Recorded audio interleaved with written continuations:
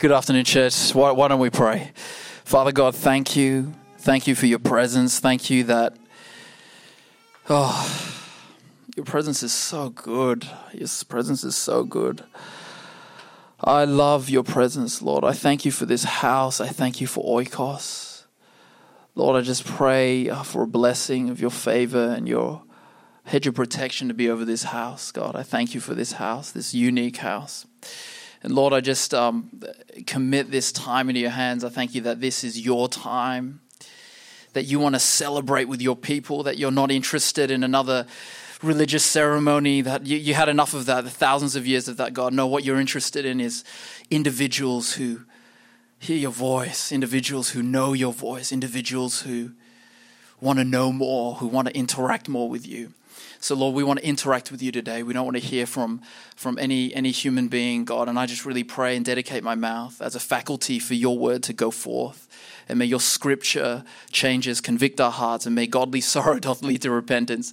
But, Lord, we thank you that your joy is in every word that you speak to us. So I just pray for every heart here, from the left to the right, from the back to the front, for every influence that is not of you, every idea, every ideology, to be broken in Jesus' name, so that we can hear. Those who have ears to hear, may we hear in Jesus' name.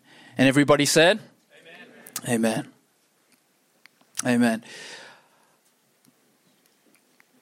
Good afternoon. As our host said, is he okay? Does he need? Is that? Trying to decide if that was the work of the Holy Spirit or sleep apnea, but I'm not too sure. My name's Joe, and I don't know where my wife is. Oh, my toddler is, okay, so my beautiful wife, Karis, is escaping because my toddler is making too much noise, and my daughter's name is Evelyn, and I have a son. He's not here, otherwise he'd probably be running on stage and taking the microphone from me. So there's probably a net positive. I just wanted to thank Pastor Dex and the leadership. Thank you so much for trusting me with the pulpit. And I would give a shout out to Gershom. Excuse me, I'm going through puberty again. I'd give a shout out to Gershom and Kartika, who is how we're connected to this house. And we really love them. And I had the privilege and honor of spending a little bit of time with TNT. It's very explosive. So I spent a little bit of time with the TNT team. That's a bit of a mouthful. And they're awesome. And I just want to implore you, this is not an insignificant small church. This is not something that is overlooked in God's plan. It's, a very special manifestation of the presence of God, not just in this meeting, but when I had the privilege of spending a little bit of time with TNT. So it's an honor to be here, and I really mean that. And thank you so much for the team for trusting me with this moment. Okay. So what is it that God laid on my heart for Oikos? In this season, I don't know where you're at, what struggles you've been through as a church, what you've had to pioneer and do to get to the second year mark. But all I can say is that the Lord gave me a conviction to just really speak to you about the wilderness. And it probably won't sound like the most encouraging word to begin with, but bear with me. Don't stone me just yet. So the passage that I'm going to read from in a minute, and I need to get myself sorted because I need my laptop. Forgive me for being addicted to my MacBook, but just give me a second. All right. The main passage that we're going to be exploring today, we're going to start in Numbers 13 and kind of go on to Numbers 14. But before I do that, I just want to quickly just give a bit of context to why... to who I am and why I'm talking about the wilderness. So I'm born and raised in Perth, and I've been around the Christian scene for most of my life. And I'm 33 now. I know I look 15, but that's just the Chinese genes, right? And my wife is forever 21, of course. So I think I've been kind of around the religious scene for a very long time. Been been in independent charismatic churches and been around the Trasbean youth group and all the rest of it. And my own testimony is that for a lot of my life, I got really sick of religion. And there was just this thing that was frustrating to me about the disconnect between what I observed in my own life and in the life of my family, being from a minister's family, and I'll just call it as it is. I just want to be real with you, right? As hypocrisy compared to what I was reading in the Bible. And this is, and I feel this is so relevant to this word, and I believe that this is an encouraging word because the wilderness is something I think that we can all relate to. And the very specific wilderness I want to talk about is that we're going to explore today is the wilderness that God led his people, the Israelites, into after they came out of Egypt. And it's the wilderness itself is something that always carries with it a negative connotation. It always carries with it something of a precondition of thinking about punishment, right? Is that you don't hear somebody stand in the pulpit and say, today we're going to talk about the wilderness, and you don't get this, hallelujah, amen, brother, yeah, wilderness kind of resounding sound. And there's a reason for that, because the wilderness in Hebrew, let's do a little bit of a word study. You know what the word means? It's a desert, right? So it's literally the desert. And as Aussies, and for those of you who've been brought up here, man, we're familiar with the desert, right? Yeah, it's true blue Aussies, right? The desert, there's nothing there. And it's this place. So this is the context that I want to talk to you about today, is that as Christians, we sometimes get led to the desert. And sometimes we get led to the desert and we have no idea why we're there. And there's no GPS signal, we've lost our phone, and it's really confusing. And I want to address that because I believe that the wilderness as a metaphor for our Christian walk is that there are different areas in our lives where we will experience cyclical wildernesses or deserts. And our Lord Jesus himself was one such man. And it says that the Holy Spirit led him into the wilderness. I just need to pray before I go any further. Father, I really ask that the word that you want to speak comes out and I can just get out of the way in Jesus' name. And you better say amen, because that's good for you if I get out of the way. Amen. All right. Let's do this. If you have your Bibles, please turn with me to Numbers 13. So I'm going to paint a picture of where the Israelites came from and where they're at. And we're picking up from verse 27. And the context of this is real simple, is that the Israelites have been set free, right? They've been slaves for a long time. And at this juncture, they've come through, they've seen a ton of miracles, and they're at this point where they can just taste and see the promise that God is going to give them, right? The blessing is just over the horizon. And God asks Moses to send some people to go spy it out. And you probably are familiar with this story. But in chapter 13, verse 27, it says this: "Thus they told him," so the spies have come back, and I'm just kind of flying through this, "and said, 'We went into the land where you sent us. And it certainly does flow with milk and honey, and this is its fruit. Nevertheless, the people who live in the land are strong, and the cities are fortified and very large. And moreover, we saw the descendants of Anak there.'" Time out, I'm going to pause. And then he lists a bunch of names about the people who occupy that land. These people have just come through the wilderness, and it wasn't a very long journey, right? And at this point, this is where the promises of God, every good thing that they've been hankering for in their heart, or you would think so, is just over the horizon. And so what I want to explore today is the fact that you've probably heard this many times as a metaphor for our Christian walk, but Egypt often represents, when before we knew God, right? When we were in sin and when we were in metaphorical bondage. And the wilderness is often looked at as this like transitionary period that we just have to get out of.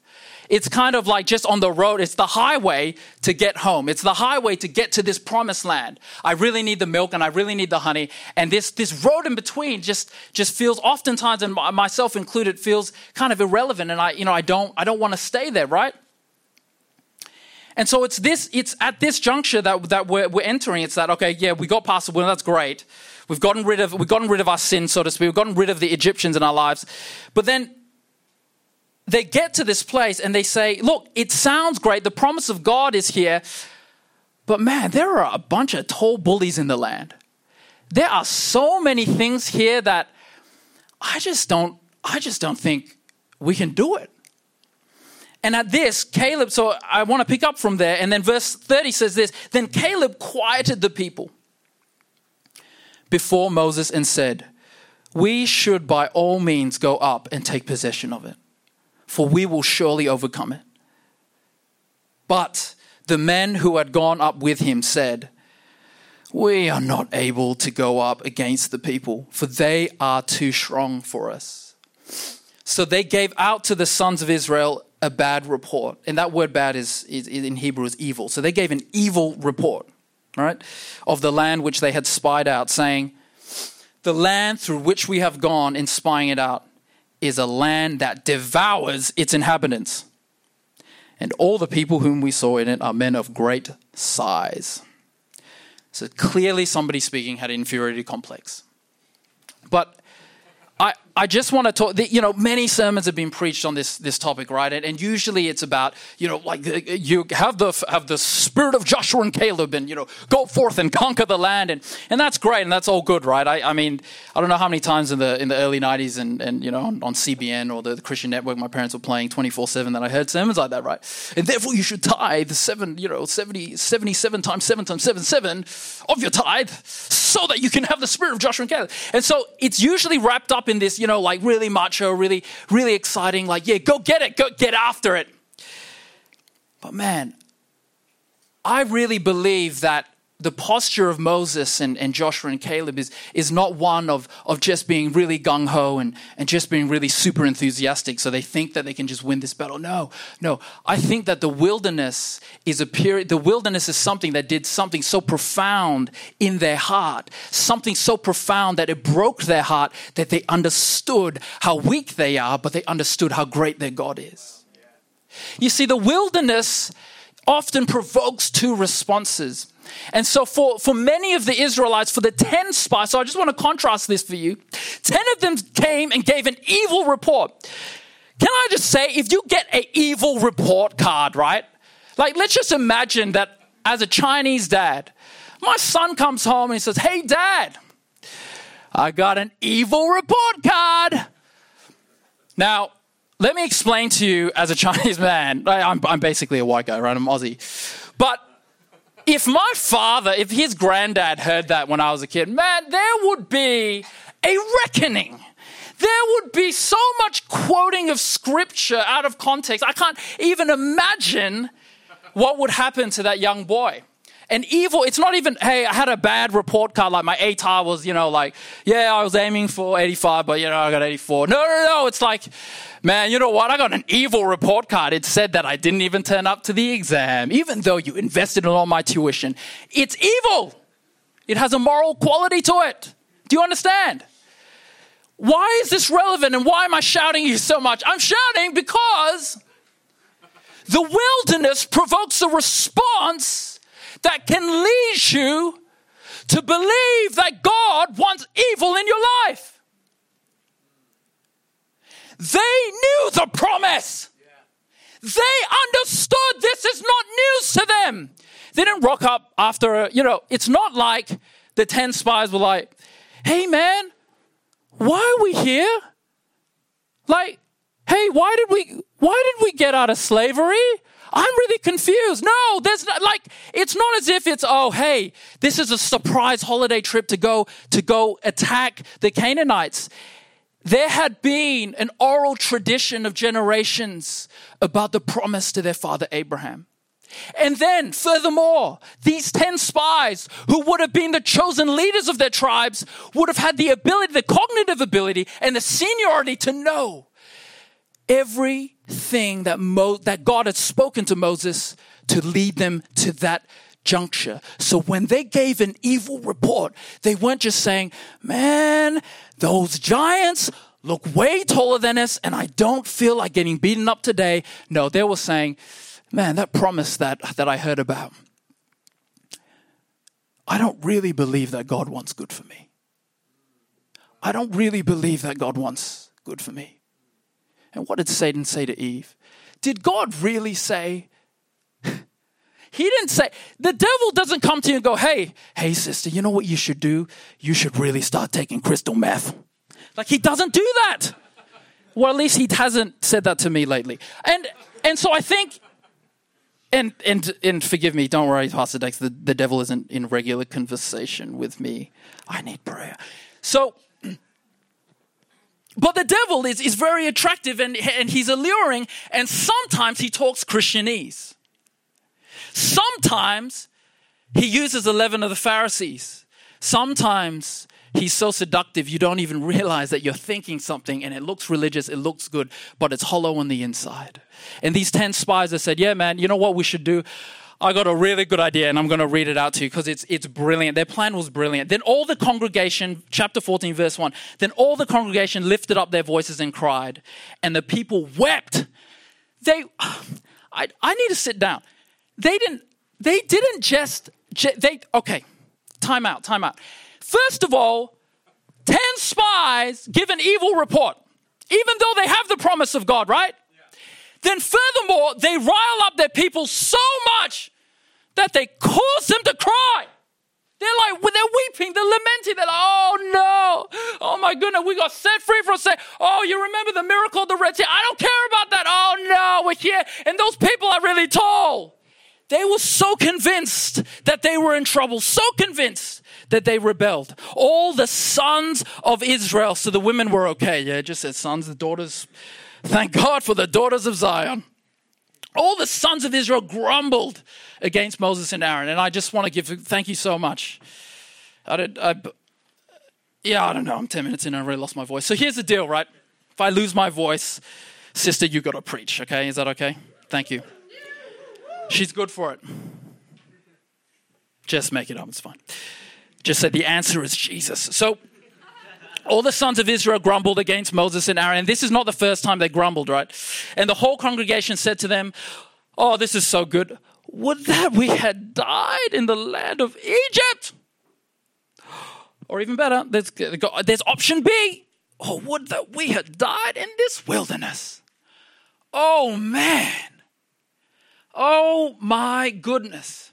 And lest I think that I'm any better than them, I've lived periods of my life where I haven't gotten what I wanted from God, and I thought that he didn't want good for me, and that was my wilderness, and God was trying to speak a word to me and I didn't listen, and I was ready to give up. Last time I did that, I spilled water everywhere, so I'm glad that didn't happen this time. Praise the Lord. Providence of God is strong in this place. Why is the Lord bringing us into this land? To fall by the sword? You can like nearly hear the sarcasm. Good job, Moses. Got the 10 commandments, but we're going to die anyway. Man, our wives and our little ones will become plunder. So it's all dressed up in this, I just want to protect my wife and my kids. Leave me alone. Would it not be better for us to return to Egypt? So this is great. So they said to one another, you know what? Let us appoint a leader and return to Egypt. Forget the one God gave us. Forget the miracles. Forget the blessings. This is a little bit too hard. Bit of context. The reason that God subsequently got so furious with his people is because this is not the first time they complained. And in fact, the complaining continues, and the trajectory, and the story of the Israeli people is so heartbreaking in the fact that, and it's so reminiscent of our own walk, right? It's just that we're in such a land of plenty now that it's not that we're going after the milk and honey. It's just that we're going after so many other things that they might even sound and look good, but we don't understand it. And what I want to say here is that in Numbers 11, they and I have to read this out. In Numbers 11, we understand where the mind of the Israelis were at, because they were super upset that they did not have meat. And specifically, they were grumbling and complaining about Moses because, why? Because of this one thing. Because in the wilderness, there was no fish and cucumber or garlic and leek. And the thing that they said is that we remember the fish we ate in Egypt that cost nothing. Hey, bro, you know why it costs nothing? Because you're a slave. They're not paying you a minimum wage. So they're giving you fish and cucumber so you can make the pyramids. But when they're in the wilderness and when the destiny of God is on their lives, man, this is too hard. And it's really interesting that they said at no cost, at no cost, at no cost, Pastor, at no cost. I respect pastors so much, man. It's just crazy. At no cost. Church, can I be real? Let us not be believers that enter the wilderness when it's the will of God and then say to him, why does this cost me anything? At no cost.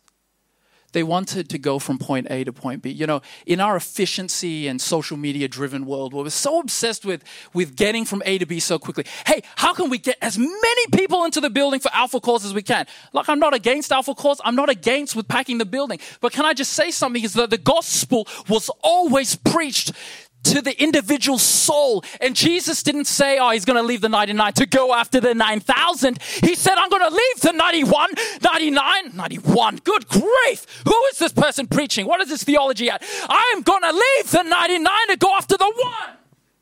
Because the one always mattered to God. Do you understand? And it costs something. It always costs something. But the message is very simple. It's worth it.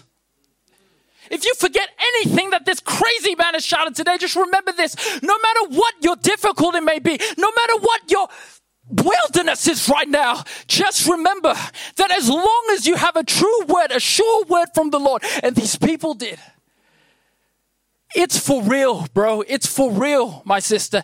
It's not made up. Yes, it's difficult. So was going to the cross. Make disciple. I'm just not even preaching from my notes.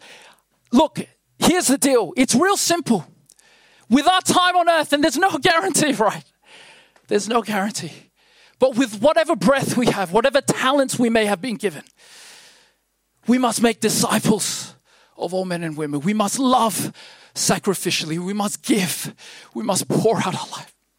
And as Paul said when he got to the end, and I love his letters to his churches and to Titus. And I just love what comes out of his words and his writing. It's like he wanted to when he's writing to Timothy and he's talking about that he's coming to the end, and I think he knows he's going to be executed. And he just writes that he wants to be poured out, and he doesn't want anything left of himself, and he wants to pour himself out for the gospel of Jesus Christ. I got to be honest with you. When I was growing up as a teen, I grew up very, very. I'm very, very conscious of what people thought of me.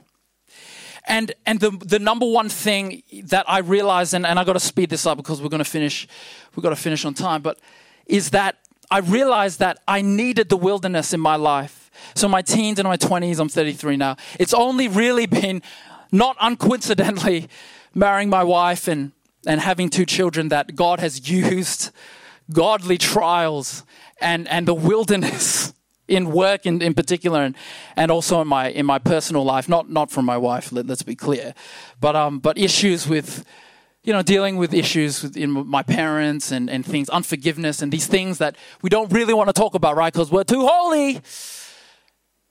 And in reflection, I realized that every breakthrough that I had to get closer to God, not to have a ministry breakthrough or whatever, no, but in terms of actual encounters with God and hearing the voice of God through his scripture, it came because of the cycles of the wilderness that I allowed God to shape me. Kicking and screaming, mind you. I was one of the grumbling ones, okay? I was like, man, God, it would be so much easier if I just had the free cucumber. But I was a slave to sin, right? It's like I just want the easy way out. I want it to be comfortable, but at what expense? At the expense of your soul. I want to give a tangible example and to just make this a bit real, because it's, wilderness. It's so conceptual. It's like, what are you talking about? I'm just an air-conditioned room. Okay. For me, I really, in two ways, I hit a wall in the last couple of years, and this is my wilderness. My wilderness recently is I changed job, and now I work for Deloitte in consulting, and it was. When I first started last year, I didn't realize this, but I was overly indexed to care about what my new bosses thought, right? And it's not because of finance. I've never, by the grace of God, my wife and I we've been very blessed, but we've never had an issue in our heart of giving to God. I'm not saying that to be holy. It's just a fact, right? It's like it's not a commendation. So it wasn't about finances and it wasn't about anything else. But I started this job and I was so desperate to impress, like so desperate. And I dressed it up in, I have to have the spirit of excellence. And so I would work. My wife can testify to this.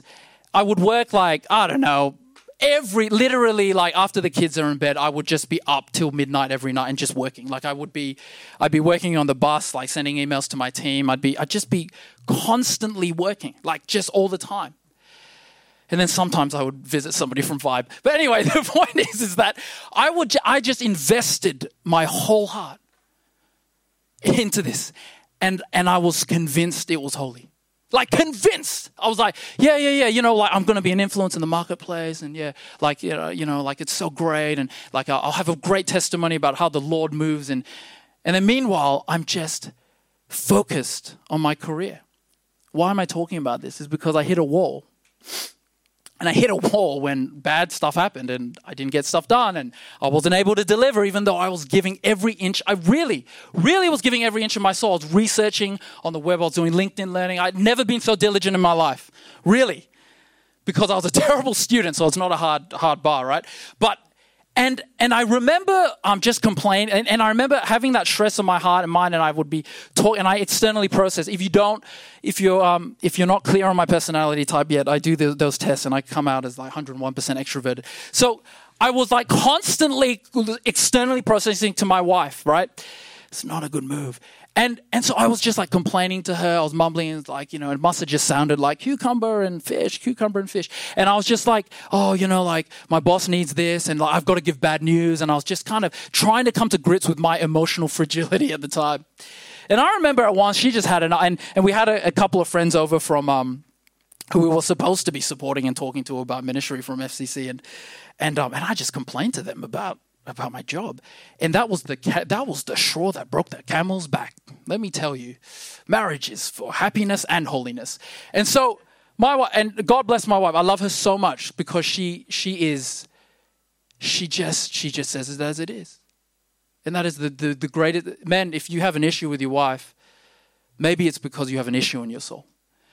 And I remember I was complaining, and she just, and instead of, I have a high opinion of myself. I still put the kids to bed as if that's such a great. I still wash some of the dishes when I remember to, and yet I'm working so hard. This is my head, right? I'm not saying this.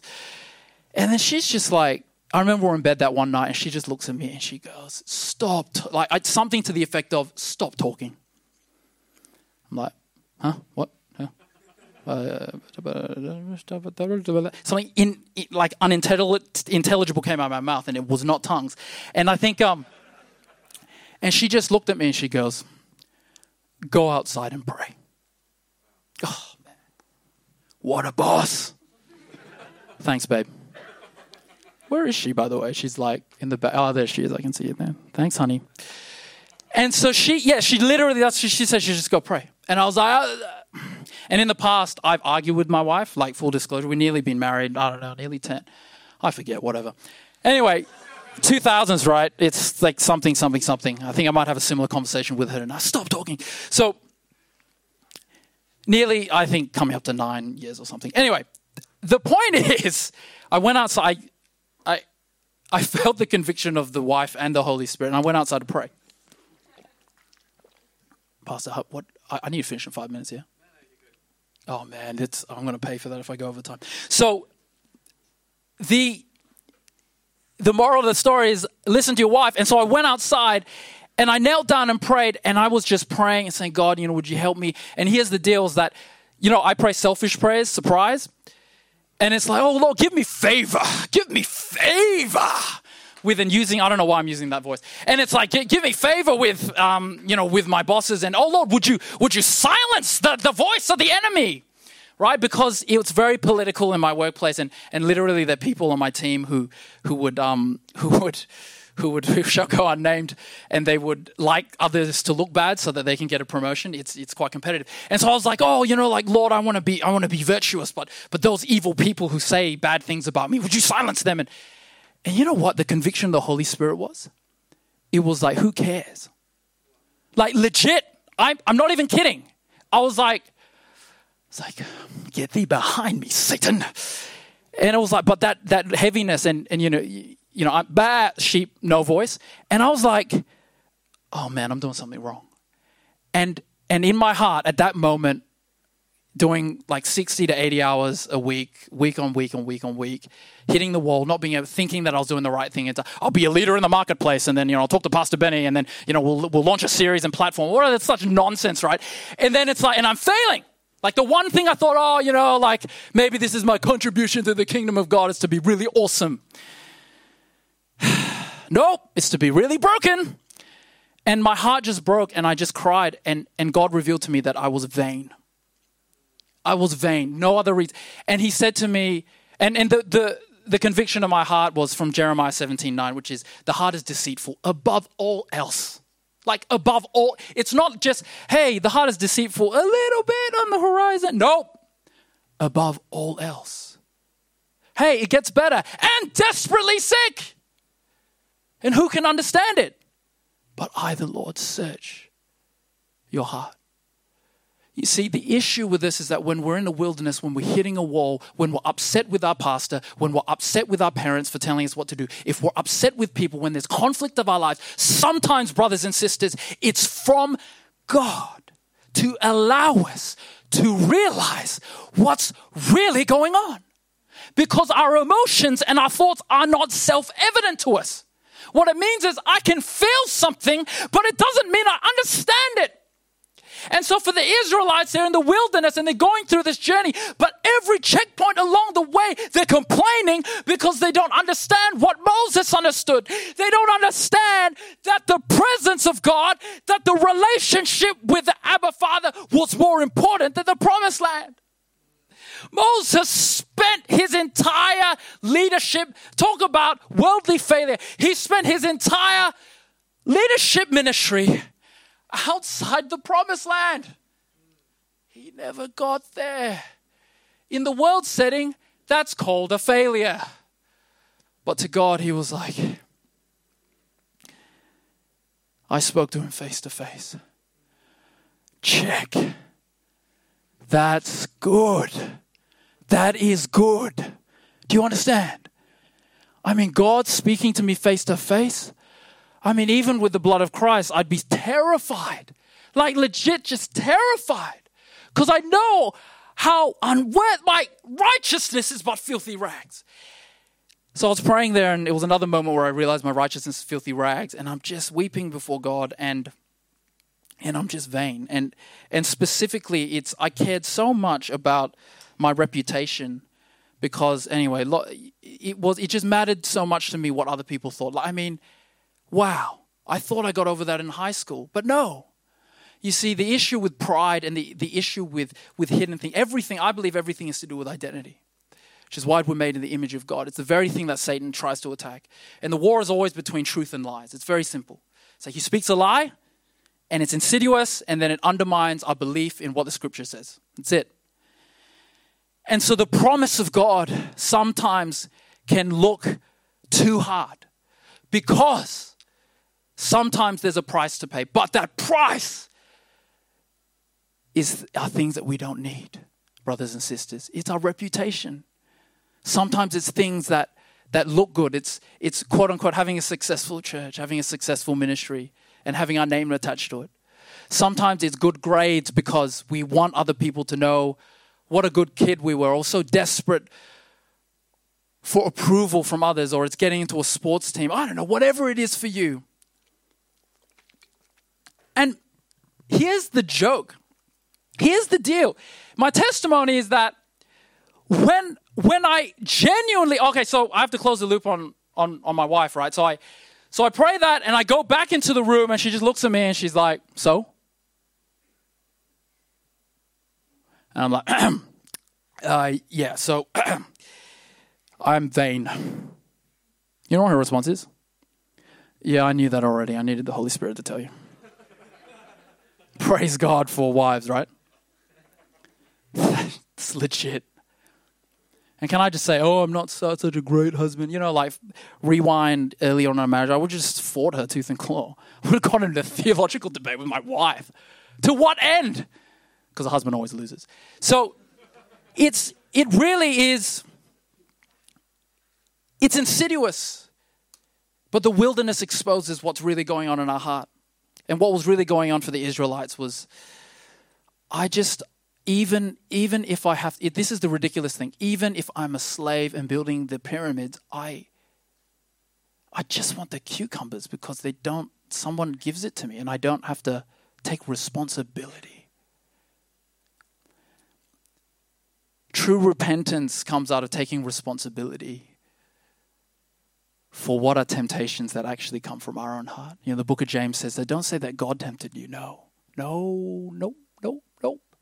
Or like Cain, who had an unworthy offering. Now, there's very little explanation as to what made it unworthy, and there's all sorts of theories.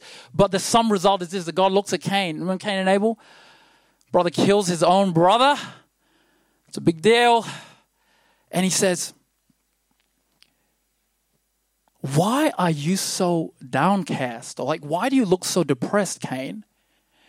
You know the rules of the game, bro. If you do well, I'll accept you. And if you do not, sin's crouching, hidden. What's that old movie again? None of these young people are going to know it. Yeah, Crouching Tiger, Hidden Dragon is at your door, and he's about to open up a can of whoop ass. If you let him, it's a choice. I'm allowed to say that here. I think I'm not getting invited back in here. That's okay. That's all right. As long as God spoke to you, right? Look, what's my point? My point is very simple. The wilderness is going to expose what's really going on in your heart. And can I tell you, it's ugly. It's ugly. It just is. It was ugly for me. And that's just one example, right? I'm vain. There's a couple of other ones that I won't go into right now.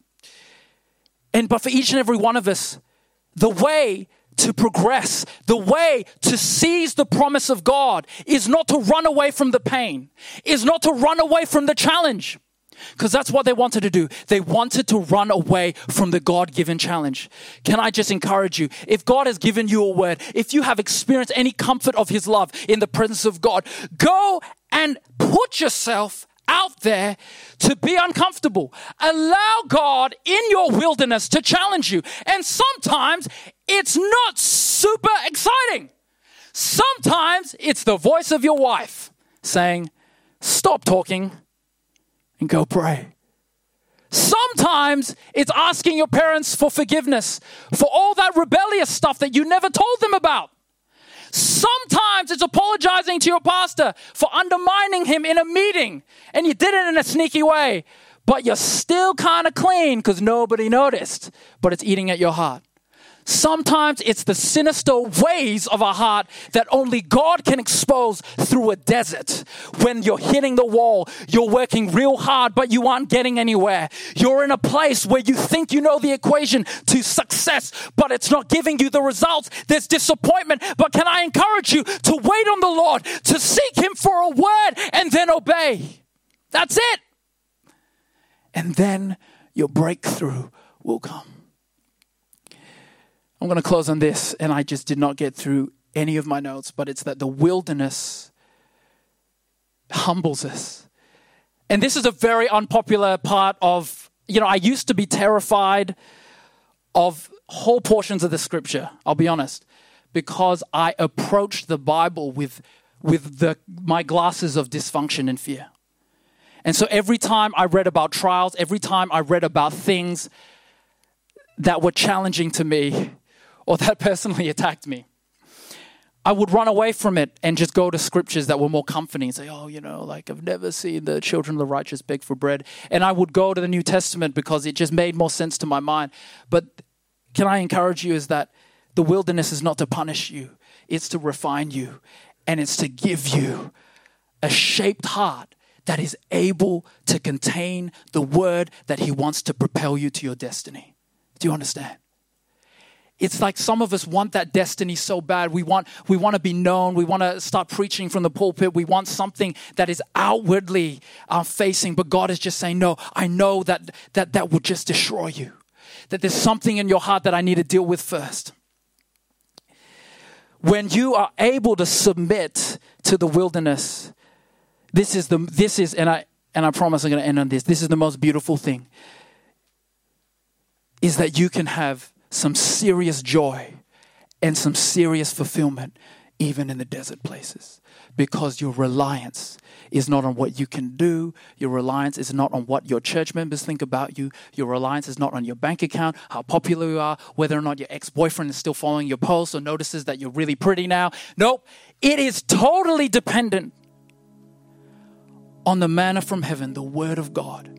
When you're in a place where the presence of God and a word from God fills your heart, I can tell you that you will begin to see God move outwardly in your life. But God needs to move inwardly in the desert places before he moves outwardly.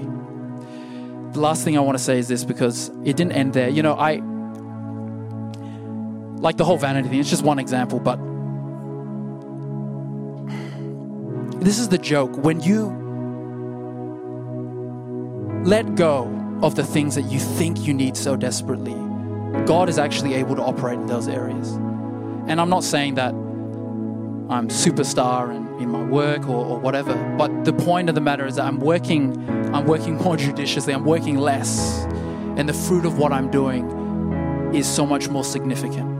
And since that juncture in turning of my heart, there've been an inordinate amount of my team and people, younger consultants who I've had the opportunity to preach the gospel to. And God really reminded me that your idea of serving me at work, of being excellent and becoming a partner or whatever, and then having this amazing testimony to tell all the Christians, oh, it's so wonderful, the Lord can bless you in the marketplace too. He says, no, that's nonsense. He said, I want you to disciple be faithful every day.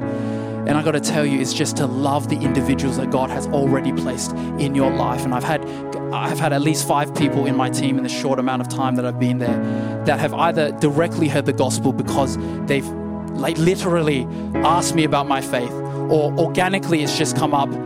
And let's not forget why we're here, yeah? And the desert place has a huge amount of part to do that. I just want to pray for you quick. Thanks, our worship team. Thank you, Matt. You guys are awesome. Really love you guys.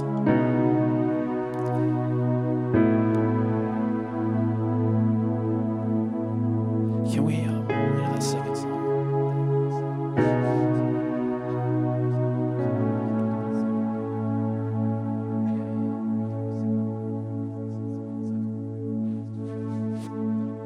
Yeah, the worship team is just going to lead us in a bridge, but I just want to pray for you, and then I want to give you space to respond to the word today. Father, I just thank you that you don't want to punish, you don't want to beat down on your people. You were so desperate that the Israelites would get the message. You were so desperate because you loved them. You just wanted them to care more about your presence than the promised land. And I just really ask today that if there are hidden things in my heart, hidden things in anybody here in Oikos, Lord, that you would reveal to us what are the hidden dark places, what are the things that we cannot see on our own. Holy Spirit, would you begin to move right now and speak your word, convict hearts, and move us closer to what you desire for us in Jesus' name.